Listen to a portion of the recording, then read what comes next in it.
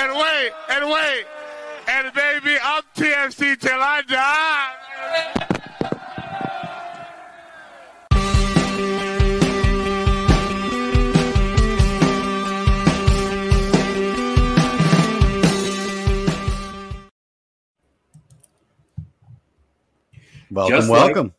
Welcome, guys. Just like when TFC goes a man down and the pod reaches into the academy and pulls a homegrown player to make a senior team debut. Welcome to the Toronto Till I Die Weekly. Yes, I am your new host, Mike Newell. I'm honored to be joining the pod on a full-time basis. But fear not, guys. Unlike TFC, we're not going all academy kids in the 11. The vets, Mike Singh and Jeffrey P. Nesker, are still in the saddle with me. Gents, how you doing on this absolutely stunning Monday afternoon in Ontario? Marquee signing, Mike. Marquee signing.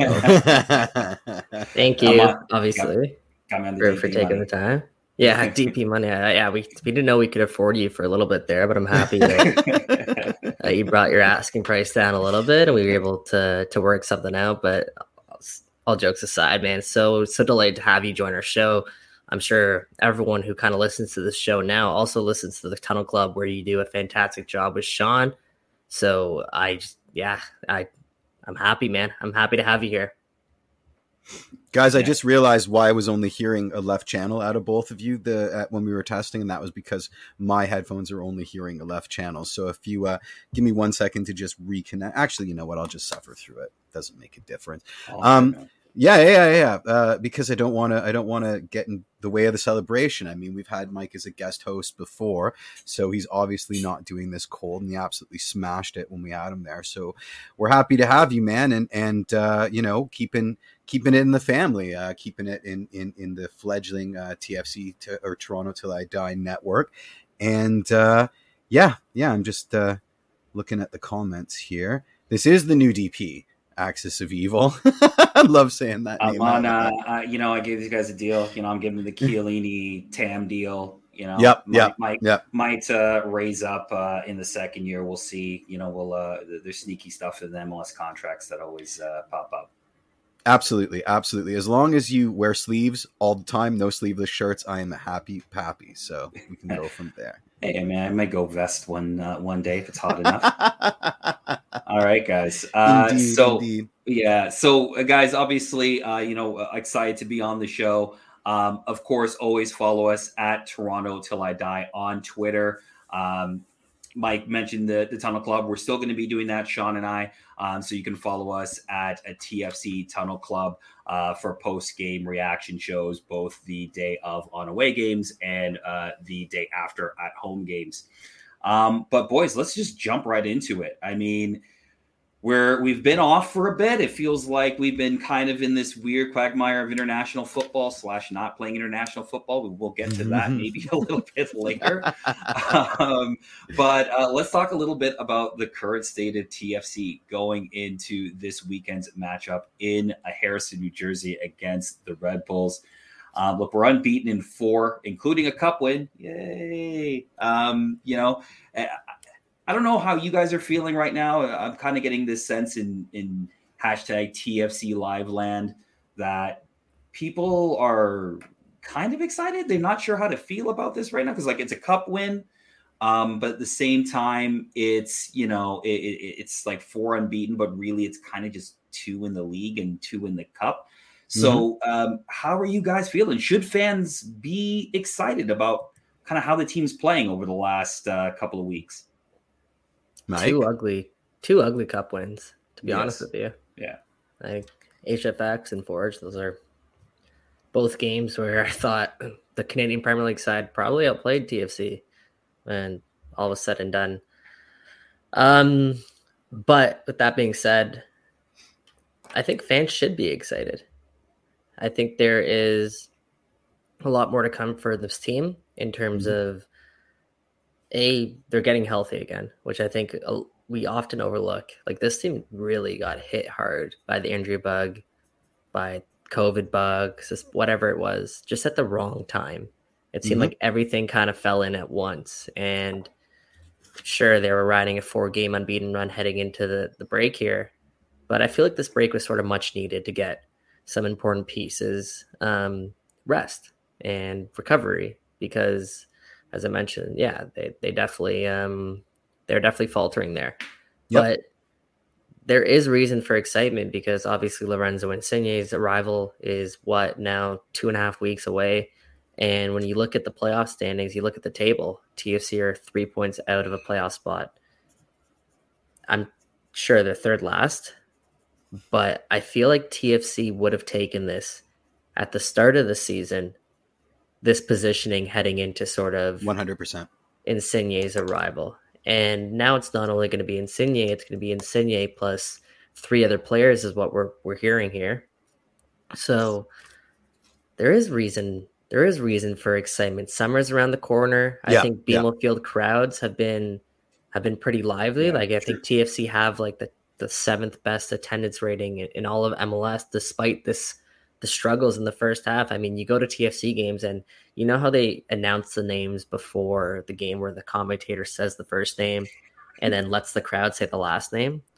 Like, nobody was able to say any names in the first half of this season because they didn't know who the heck was playing. Can I have a quick story about that? So obviously, for a lot of people know that I'm in the South End, a part of Kingston North. And the first game against, oddly enough, the Red Bulls, the home opener, like I was stumbling over names, right? Because you're so used to saying certain names as they come out and you're like left back and they're like, Luca. Oh, right. It's Luca Petrasco. Yeah, that guy. You almost have to like take a quick stop and like, okay, who? Oh, right. Lucas McNaughton. All right, sweet. Awesome. Mm-hmm. Right. And then by that time it's over. The buzz is done. The buzz is done. No, it's definitely taken a lot of people a couple reps. Like you obviously still hear the when Michael Bradley, like you hear Michael and the whole stadium goes Bradley. Yeah. Ozo, same thing. Pozuelo gets that as well. But other than that, it's just been all sort of new faces kind of in the 11. And I just thought that that's pretty funny whenever you go to games. It's kind of a little cringe, to be honest with you, that they still kind of do it despite, no one really knowing the names. But I guess people will learn. How are they going to get to know the names, Mike?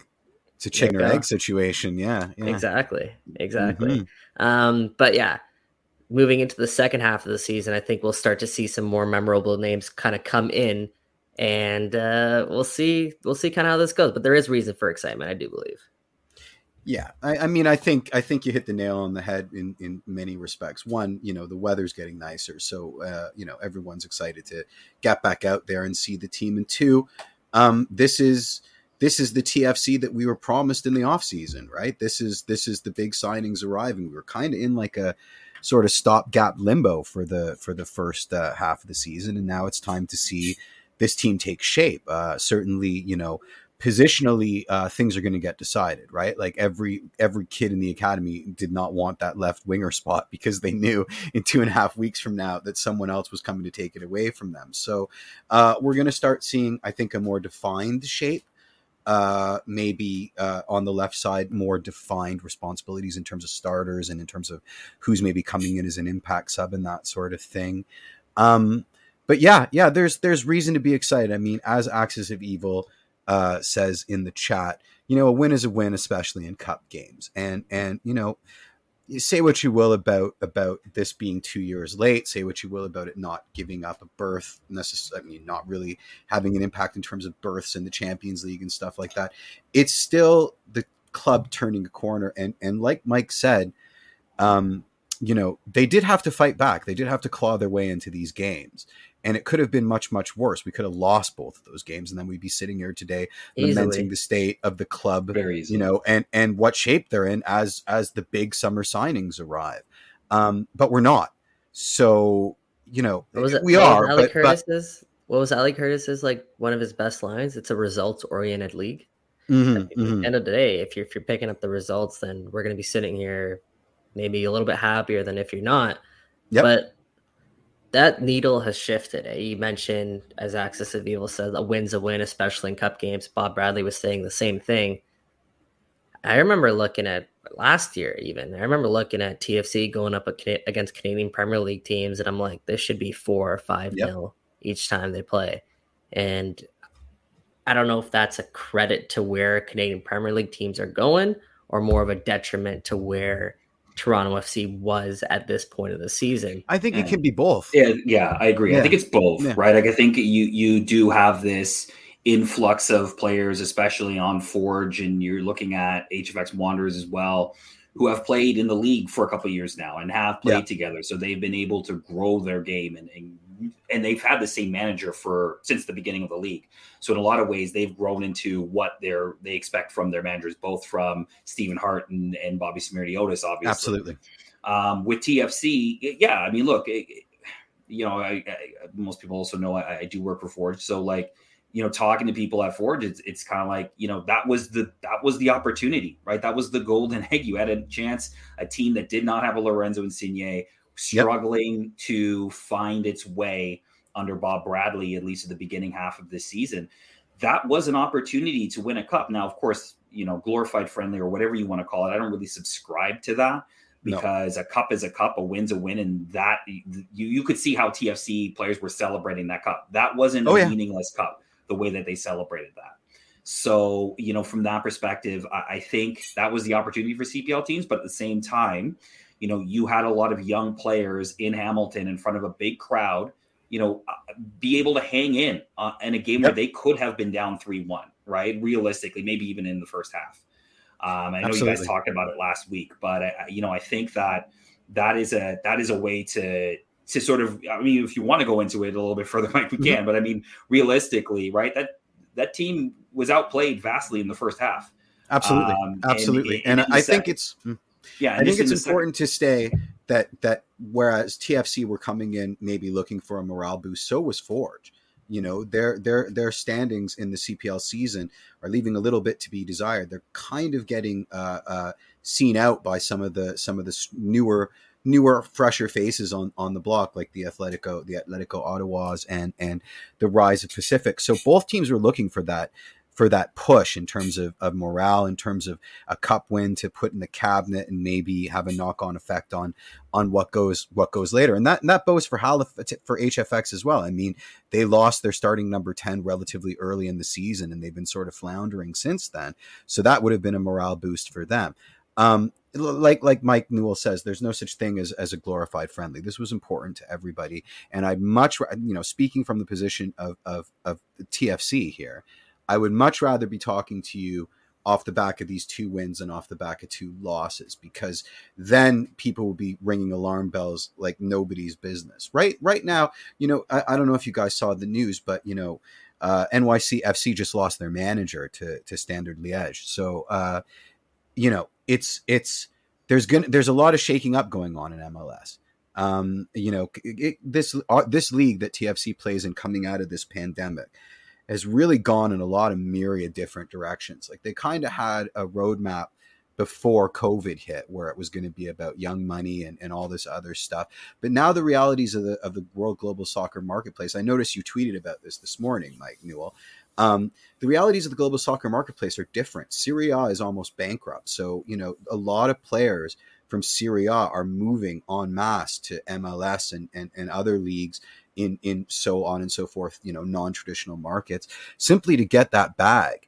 For all of its strengths, MLS has never been able to look a gift horse in the mouth. So they see this, this presumed opportunity over there, and they're gonna go running screaming for it. So the league is in flux almost as much as we are. There's never a great time to do a rebuild to the level that TFC has done recently. But we might be getting pretty lucky right now, considering what's going on with the rest of around MLS. You know what I mean? At least in terms of timing. Yeah. It is. Exactly. We talked about the 3 point gap there, and just 2 more points I want to make on the Canadian Championship quickly. I think that's TFC's first trophy since 2018. It is. Right? Yeah. So that's important. Like, super important to get that, because you're looking at we're talking about young players. And I'm even talking about the Io Akinolas, the Jaden Nelsons, the guys who have been here for a few years. This is their first trophy. Yeah. Yep. So they finally got to taste what it means. And sure, you can put an asterisk beside it a little bit, but they definitely celebrated it like it was a real trophy. So of course, it was important for them to kind of get that over the mark, and important for the club to I guess, get that over the mark. So yeah, like maybe this is the spark that this team needed after going through a little bit of a dull stretch. And then you have the break here to kind of just hit the reset button a little bit. Now we're really on the edge of our seat waiting for Lorenzo Insigne. So kind of wrap up, I guess, the whole question overall, Mike, is how could there not be a little bit of excitement right now when you talk about Toronto FC? No, absolutely. And I think that just the idea of trying to figure out where all these new signings are going to fit into the 11 alone will be exciting enough. Until then you actually see Lorenzo Insigne come on the pitch. We have a question about that a little later on in the show. So I'm going to save the point until a little bit later. I'll move on here to sort of the second point I wanted to bring up in terms of this match. It is the endless debate about goalkeeping with this team. It's been talked about to death on this show, on the Tunnel Club, on various shows. But going into this weekend, there is a question on who is going to start in goal between Quentin Westberg and Alex Bono. And you know, is this a situation where you just ride the hot hand, like kind of like hockey, right? You ride the hot hand until it's not hot and you can put Bono back in? Or is it a situation where, you know, you've given Alex Bono this many starts to start the season and you don't want him to just basically lose his job for essentially nothing? Like, he hasn't really cost the team points this year. So, you know, for you gentlemen and for the audience, who do you have in net this coming Saturday? It's a no-brainer. It's Quentin Westberg. He's unbeaten in his last. He's not even unbeaten. He's won. Unbeaten in 2022. He's won exactly. Graham Reed. He's won all 3 games that he's played so far. Don't change, I guess, the hot hand, as you said, Mike. But another reason is because we know who they're playing. They're playing the Red Bulls. Yep. And Red Bulls are a team, as we all know, they press. And one way to beat that press really easily is by Quentin Westberg paying a diagonal ball over the top to his fullbacks. And just his precision with that, I think, is just so key. Especially, if you guys don't know, Red Bulls concede possession every game that they play. Oh my God! It'll be. You'll see TFC with over 60% possession. So just having that outlet when you're being pressured, just having Q back there as opposed to Bono, I think that makes the world of a difference against a team like this. Plus the fact that he's unbeaten in 3, I think it's a no-brainer that Q goes back in goal. I agree with you. And it's funny because in an ideal world, that's how I think you should choose who starts. Right? It should be game plan, especially when you're in a position where you have 2 goalkeepers that have such pronounced differences in their ideal skill set and how they like to play. All other things being equal, that to me seems the most logical methodology, right? Who are we playing? Can we use a guy that has better distribution or a better shot stopper? But of course, you know, this debate rages on because it's not all things being equal, and it isn't as simple as that. And you know, anytime you're benching somebody that's making that much money in a salary cap league, there's going to be questions, right? And you know, we've talked about this until it's blue in the face, until all 3 of us were blue in the face. So I'm not gonna beat a dead horse, but I agree with Mike. I think it's Q's job to lose this weekend. You know, if I had answered first, I would have said, who cares? We're going to Harrison. It's the Red Bulls. We're probably going to lose anyway. So, you know, put number 3 in there. But yeah, no, I'm prepared to agree with the Westberg shouts. How about you, Mike Newell?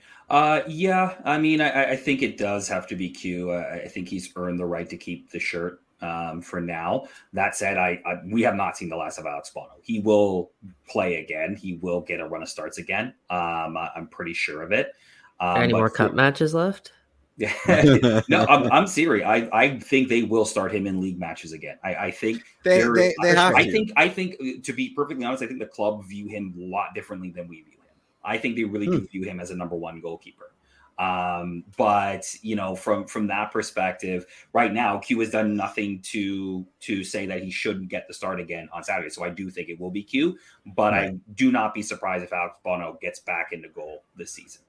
Nothing surprises me about that situation. I'm not going to dive too deep into it, but I don't think the club views either of these guys as number 1 goalkeepers. And both of these guys, their contracts are up at the end of the season.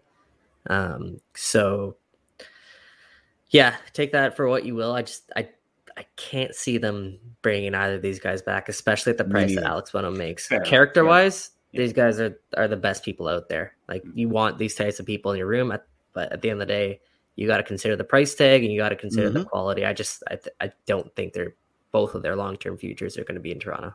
Fair enough. All right, we've talked the goalkeeping stuff to death, so we have to bring it up though because it. Of course we do.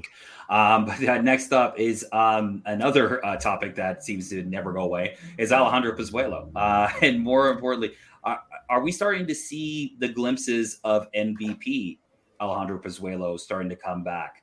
I know that. Thanks, Rob. How you doing?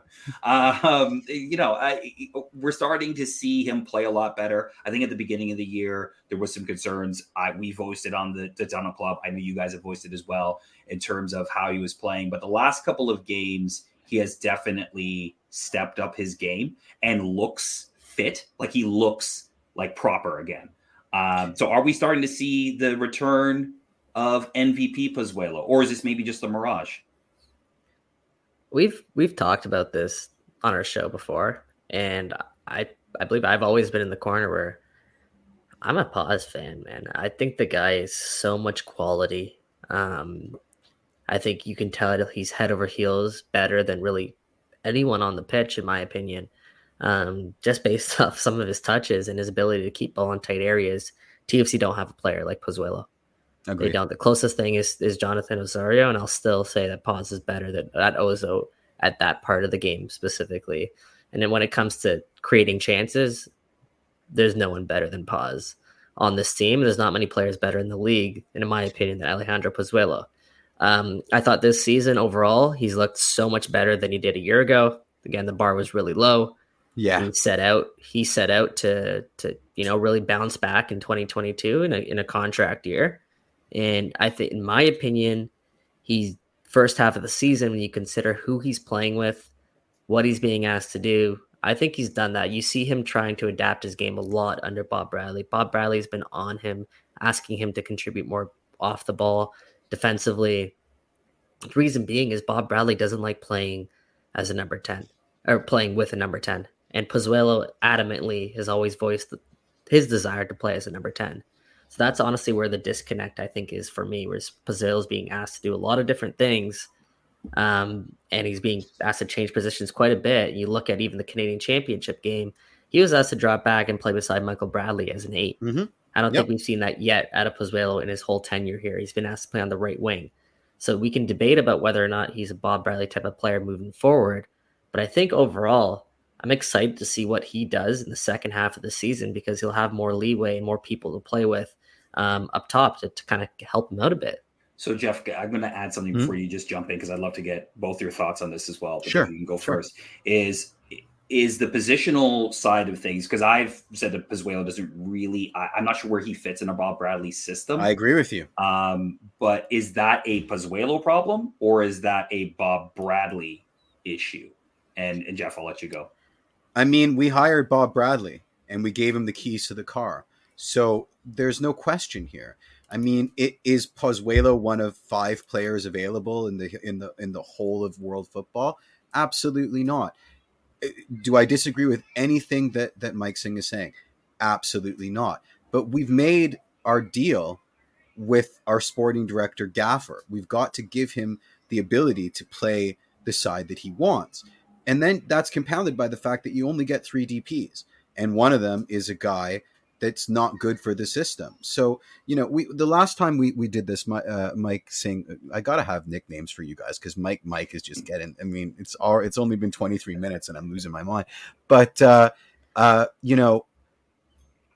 this is make or break for Paz, right? His one get out of jail free card is chemistry with Lorenzo Insigne, right? That'll paper over a lot of the other cracks, because if the two of them form an instant chemistry, then it becomes a Bob issue, because it's like, okay, in your ideal world, this is the system you wanted to play. Well, the world isn't an ideal place, and now we've got something that's clicking. So are you going to adapt to it? But if they don't, he's gone. I mean, why should we expect our brand new coach, sporting director, to have to play square peg round hole? That's not fair. That's not fair to him, and it's not fair to the club. Paz has had his chance. It's, independent of Lorenzo Insigne and these new arrivals, it's not working out. He's all over the field. And when it does work out, it's because he's falling into, I don't want to say bad habits because it's goals or chance creation, but it's not the right habits for the game we want to play. And so, unless we can't sign anybody else and it's pause or academy players or SoccerBot S5000, which of course it isn't, then it's a done deal. It's a no brainer, right? Like this whole bird in the hand worth two in the bush it's not the system that we should be abiding by. NASCAR analogies, love it. Bing. You got your first one. Go ahead, Mike. Yeah, no, I don't like using the word problem there because yeah, that might be too strong a word. You're right. Yeah, that's fair. Yeah, because it's neither their fault, in my opinion. Like Bob Bradley's a new coach, and this season, Paz was here before him. Paz had a fantastic, an MVP caliber season in 2020. He was great in 2019 in the playoff push.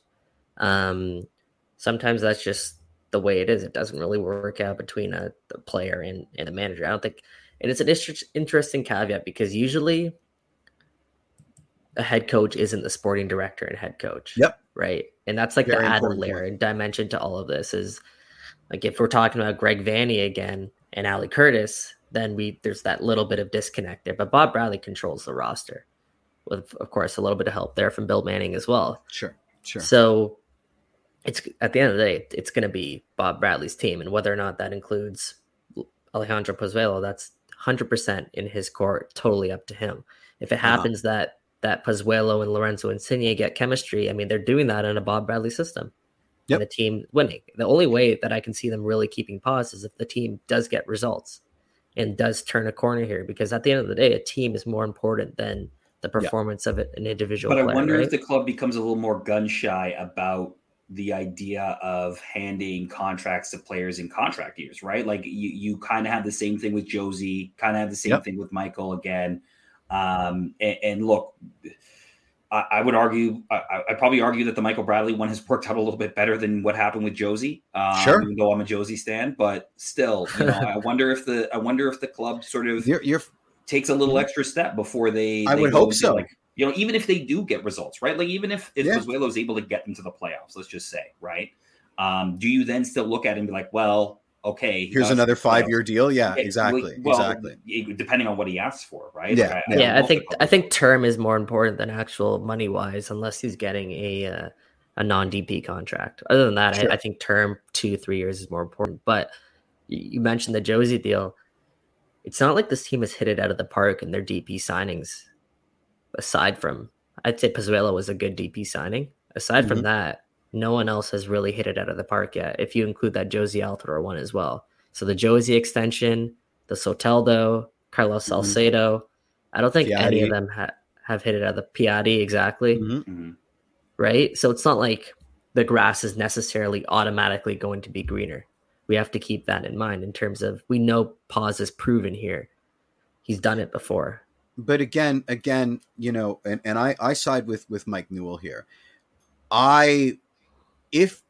Because of recent history and recency bias, I would be really disappointed if we're still giving out these grace contracts with so little afterthought. You know what I mean?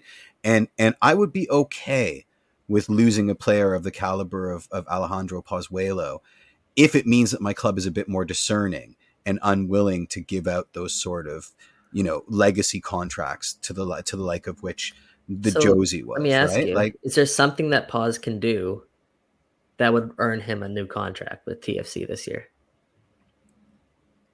In a perfect world, be a number 8 and Bob Bradley loves him. In an imperfect world, which is the world that we live in, strike up such chemistry with Lorenzo that he's undroppable.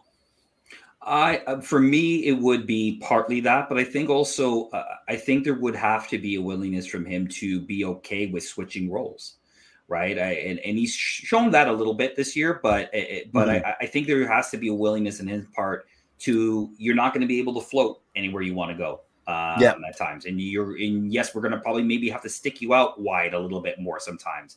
And yes, sometimes we're going to have to ask you to drop and defend a little bit more. But at that point, Mike, is he still Pozuelo, right? Like, are we, is it not couldn't he be a number 10 somewhere else and do what he, you know what I mean? Like, is it worth it to him to stay? But right?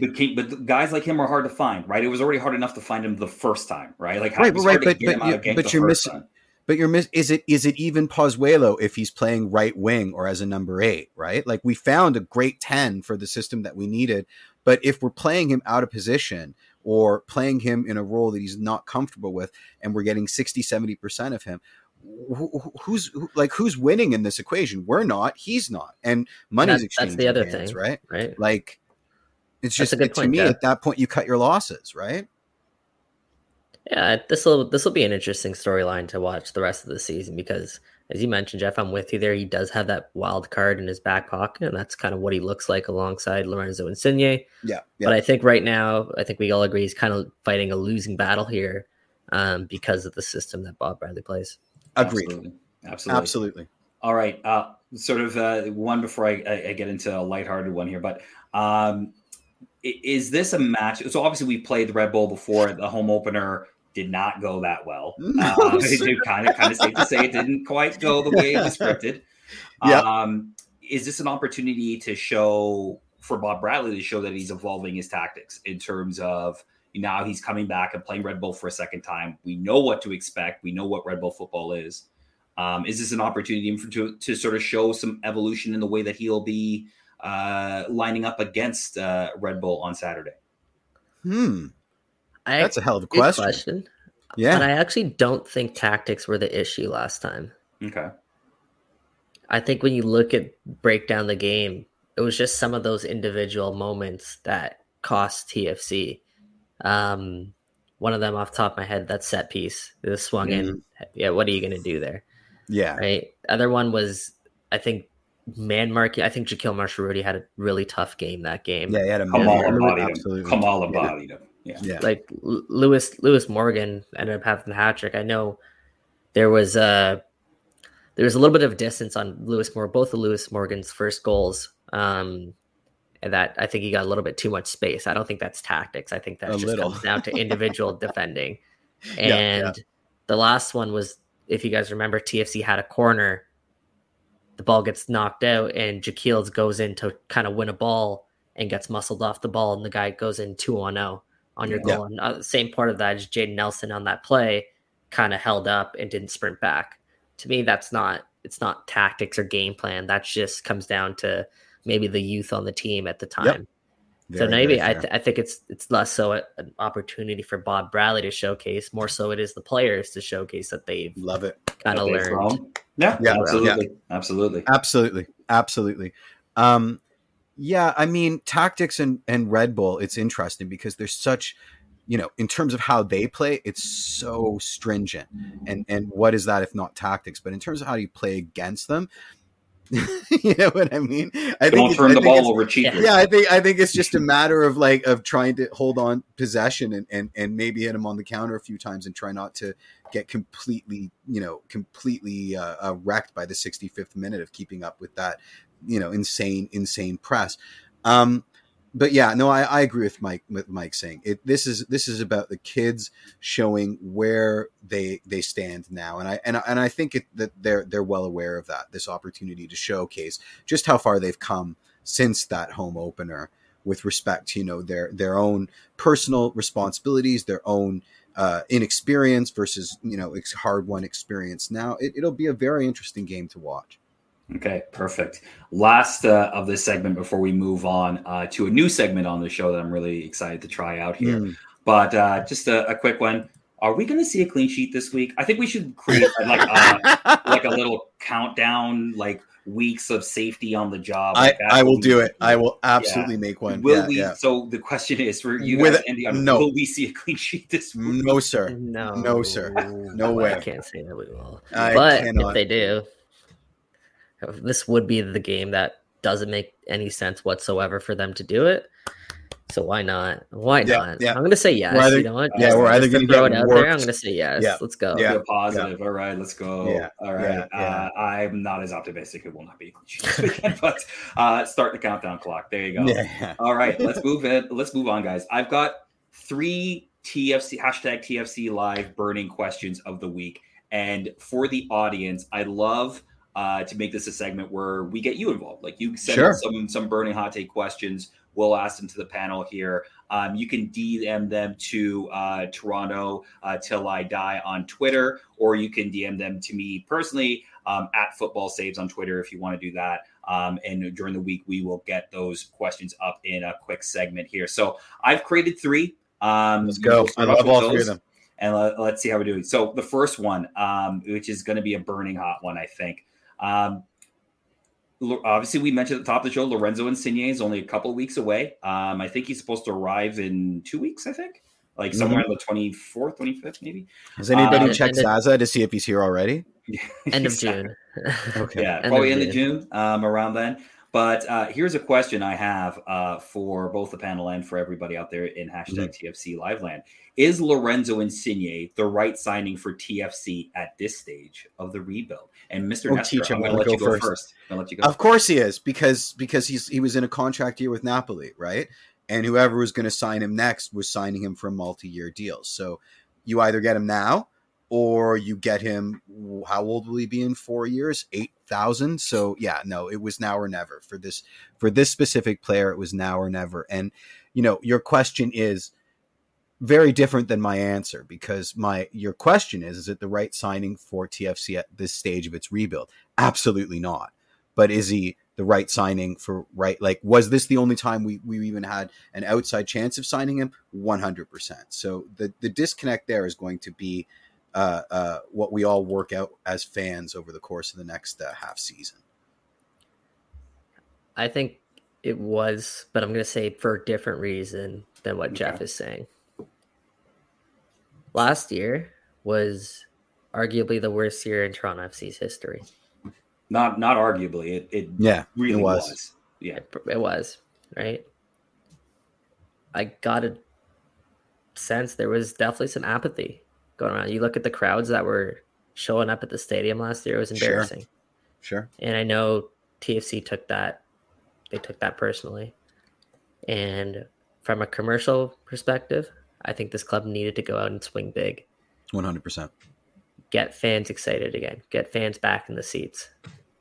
So from a club, franchise, organization perspective, absolutely, it was the right time. It was needed. And I actually like the fact that he's coming in the summer, because you get the first kind of half out of the way, which was really rough playing the kids as the rebuild kind of goes on.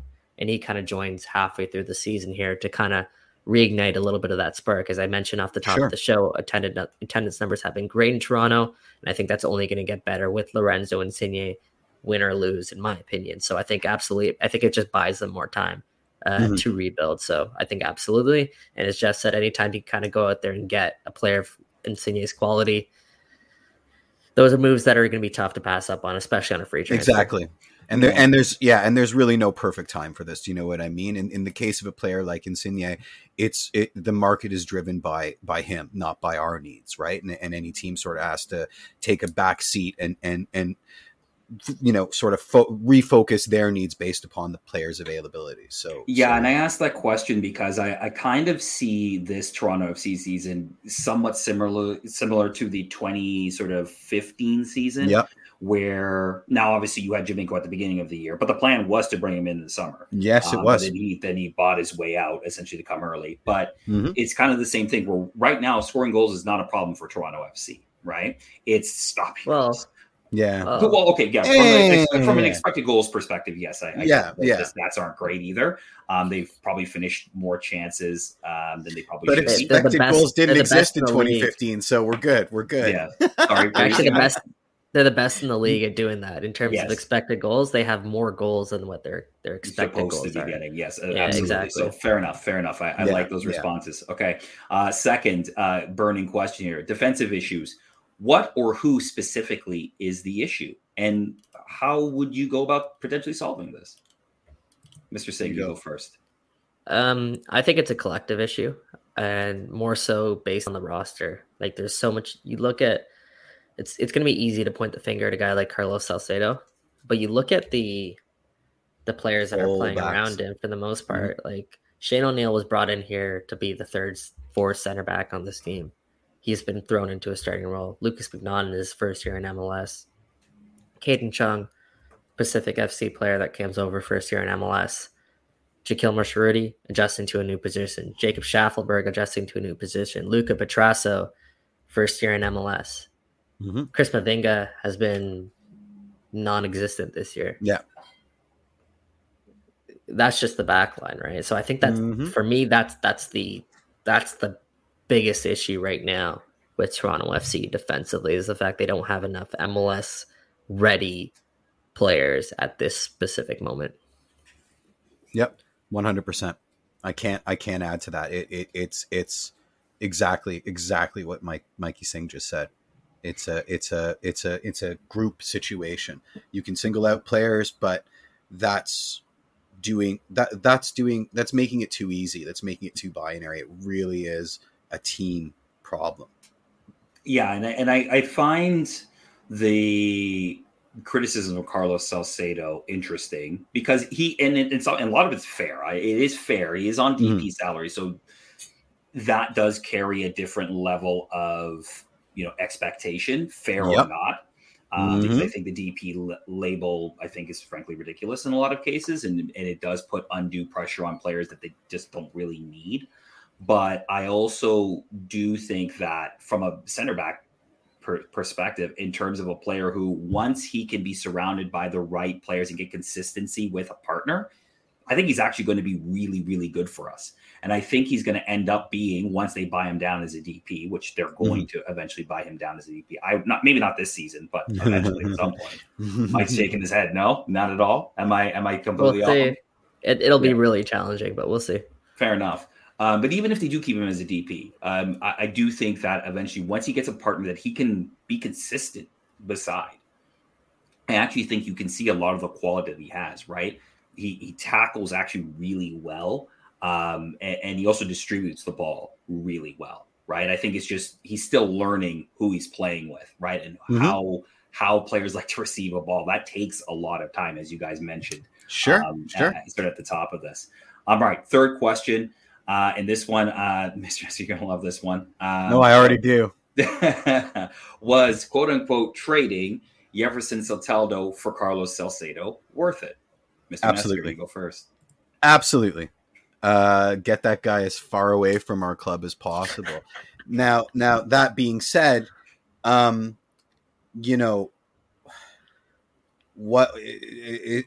has Salcedo been lights out? Absolutely not. Do I anticipate seeing Salcedo bought down? Absolutely not. Do I anticipate seeing him here next year?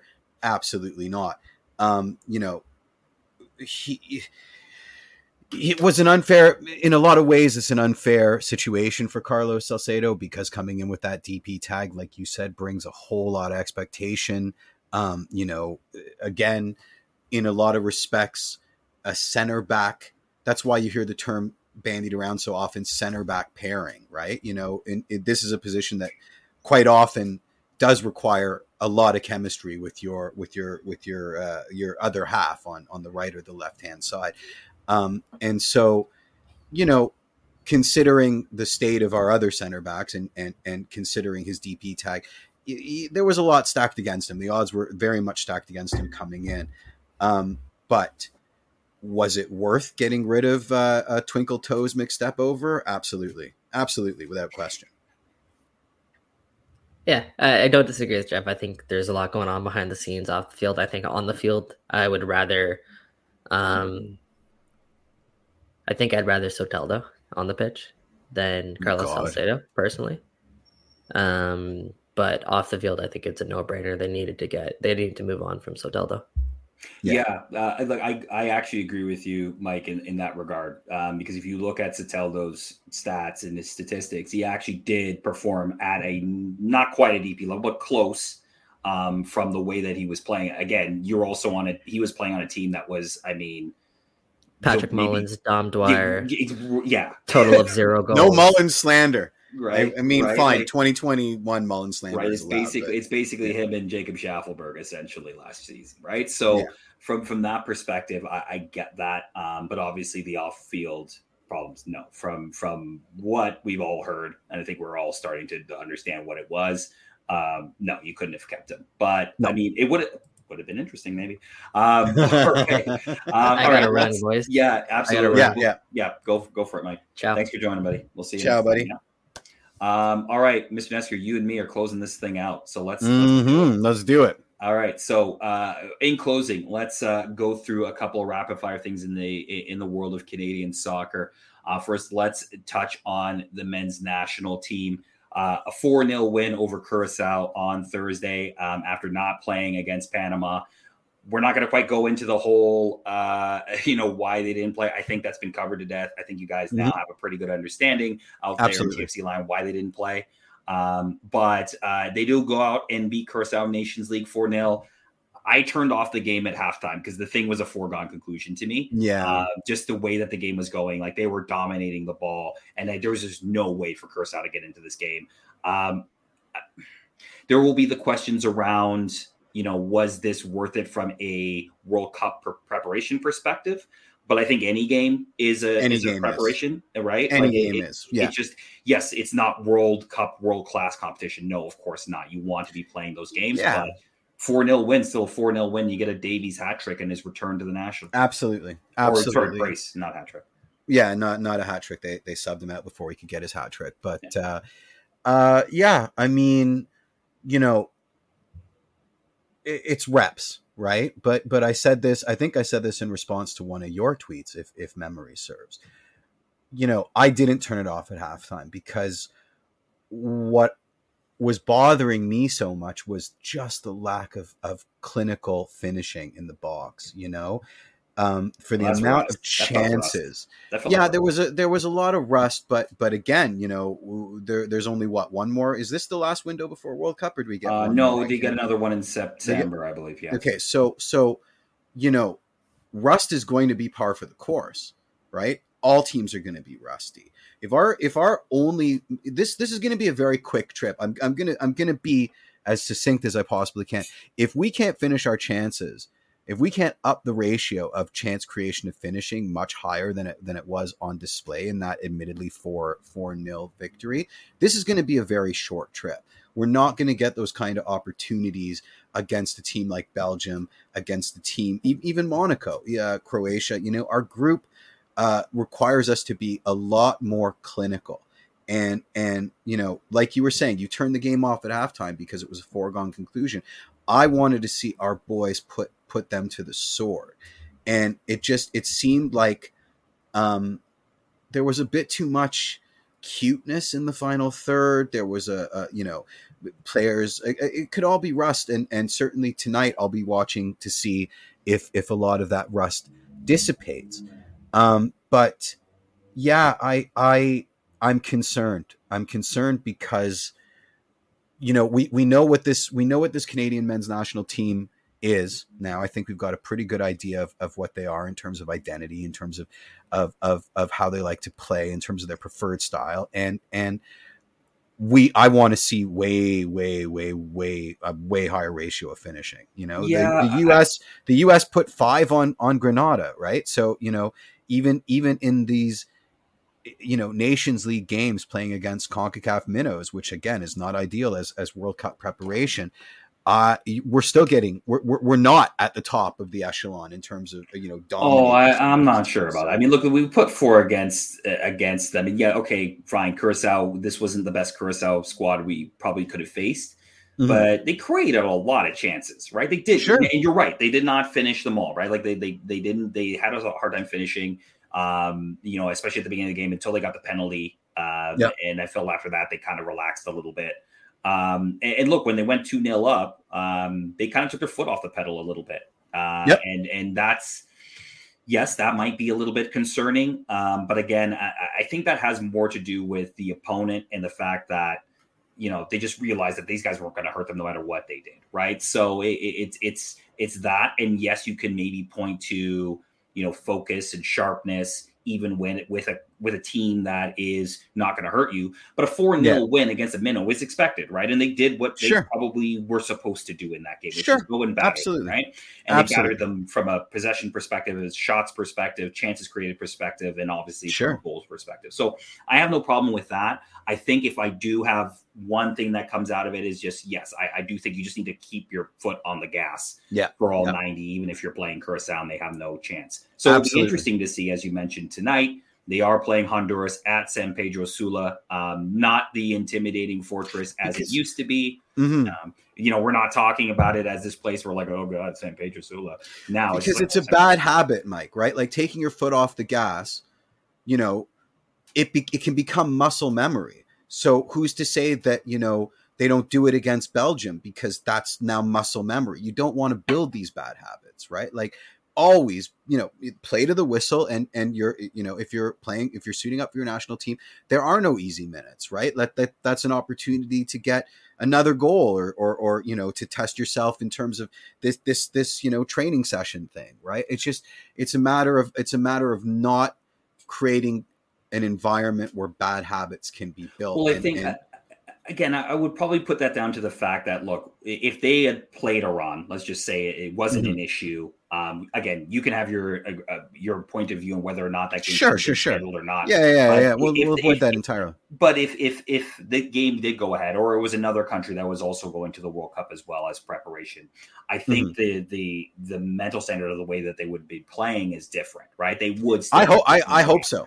Because with more and more reps against CONCACAF, where the last 15 minutes are garbage time, it's you can say that it's not going to influence you and you're not going to build a bad habit, but then you're playing Monaco and the last 15 minutes you take your foot off the gas and they put 3 past you because it's the World Cup finals, right? You just don't want to introduce this symposium for that to take place, and I fear, as a consequence of this sort of lax window and the opponents that we're playing and the way that we've now sort of encapsulated them mentally, that we're very much building these bad habits. And that is a concern of mine. Right? Well, we'll see again against Honduras. I think they will be a little bit more up for this. I hope so. You'll still see Honduras as a challenge, right? At least they brushed them away in qualifying, but I still think they'll see that as a challenge. And they'll go in and do the thing in San Pedro Sula. So we'll see how that goes tonight. Oh, do I keep saying Monaco over? Morocco? I was going to be like, we got to play Monaco. That'd be maybe we're getting out of the group. Thanks, Graham. No, I absolutely meant. Sorry, it is Morocco. It is Morocco, who did get pasted by the U.S. by the way in there. Pasted. Absolutely pasted. Absolutely pasted. Okay, so quick shout outs to TFC, the youth, the young players. We've been talking about them all season. So shout out to the following players who's made the Canada U20 squad for CONCACAF qualifying.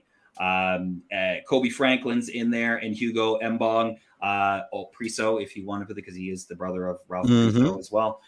They've made the squad. Whereas Adam Perlman and Adisa Di Rosario, another Di Rosario. They're on the training squad. So congratulations to those young men. They will be heading off to CONCACAF qualifying. It's a great lineup, if you look at it, not a lot of unattached FC. A lot of academies bearing fruit. The Canadian Premier League bearing fruit. I'm a big fan of Mauro Bello, who's going to be coaching this team. I know people will chide me for it, but I thought he was great. He was a great fit at L'Impact, and I've been following his career with interest as he's moved to international football. And it will be nice to see him given the full keys of the car, because I think he's a brilliant tactician. It's awesome to see the pathways forming. Especially at the U20 level, because in the same way that I was just talking 2 or 3 minutes ago about forming bad habits for the men's senior team, this is a great habit for the program in itself. Having this wider player pool to choose from, having players committed to systems that'll go right from U20 all the way up to the senior team. It all signs point to some great years ahead for the men's national team program.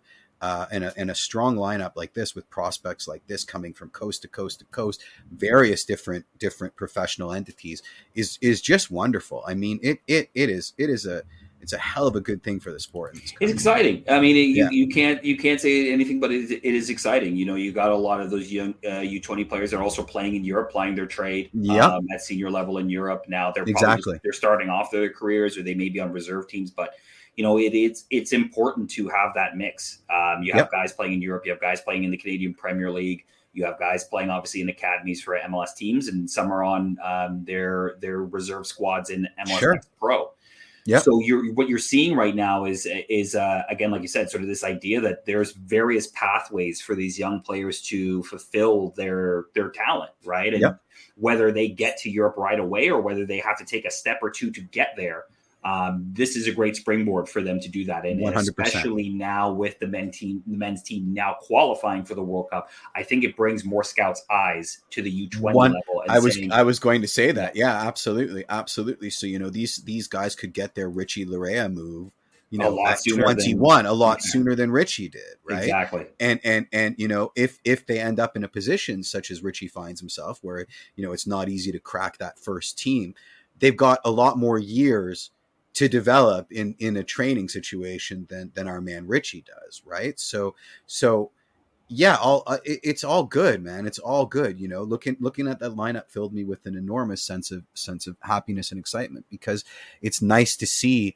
all of these different entities kind of come together in this new soup that is, you know, the Canadian international football scene. Absolutely. Right? And I'm a big fan of Hugo Mbong too. I think he could be the next one coming out of the academy for TFC. So look at absolutely. If you haven't seen TFC 2 play yet, I think he just signed a couple of weeks ago for the twos. So he should be there on a regular basis. Which we can't go see yet. We can't go to York Lions to see them. It's really I've got to get on the call about that, because I actually really do want to see them this year. They're actually pretty good. And York Lions is a great stadium. And they won this past weekend too. They I think they beat Philadelphia. They beat the Union. I think it was Phil. Yeah, it was. They beat the Union at home, so that was good. Yeah. Well, Jeff, this is kind of wrapping up my maiden voyage on Toronto Till I Die. How did I do? Did I mess up? Love it. A+ is across the board. Absolutely. Awesome. You gave me plenty of opportunities to trash Jefferson Soteldo. So everything is fantastic. I mean, listen, you've got Axis of Evil giving you glowing endorsement, and he doesn't like anything. So I just gendered Axis of Evil, and that was unfortunate. So they don't like anything. So I think you're doing just great, my friend. Beautiful. Thank you so much. Is that the cue for me to get? That is the cue. Other than to say this, we're setting up a show next week. Obviously, we'll be talking a little bit about the result in Harrison, whether it's a win, a draw, or a loss. We'll see how it goes. And then obviously you're going to also set up the table for the Tunnel Club show. Interesting fact, I'll be in Halifax this weekend. Nice. Because I'm going to see Forge take on the Wanderers in CPL. Oh, nice. Both Sean and I will be there. Hopefully we'll find a pub to do. Find a Donair store. I want to hear. We'll do it at a Donair shop. Yeah, we'll do a little Donair, shoving little fries in our mouth. Man, I'm so jealous. I missed the TFC HFX. I'm gonna miss this Forge HFX maybe next year, but I got to get out to that stadium. Honestly, it is like I'm one of those people who's like, you know, when a place is good to go watch football, it's good to go watch football, and the Wanderers grounds is a great place to go. A little ground to watch football. It's fantastic. If they take away those shipping crate VIP places before I get a chance to be there, I'm gonna be very very upset. Absolutely riot. I'll have to bring my own. I'll bring like a tent and make my own shipping container out of spite. All right, QS, and we'll take us out of here and keep people waiting for more next week. Yeah, absolutely. So follow at Toronto Till I Die for next week's show, and for the Tunnel Club, follows at TFC Tunnel Club for start time on Twitter Spaces. But other than that, for Michael Singh, for Jeffrey P. Nesker, I'm Mike Newell. Thanks for joining us this week. We'll see you next week. Cheers, guys. Cheers, everybody. Thanks again.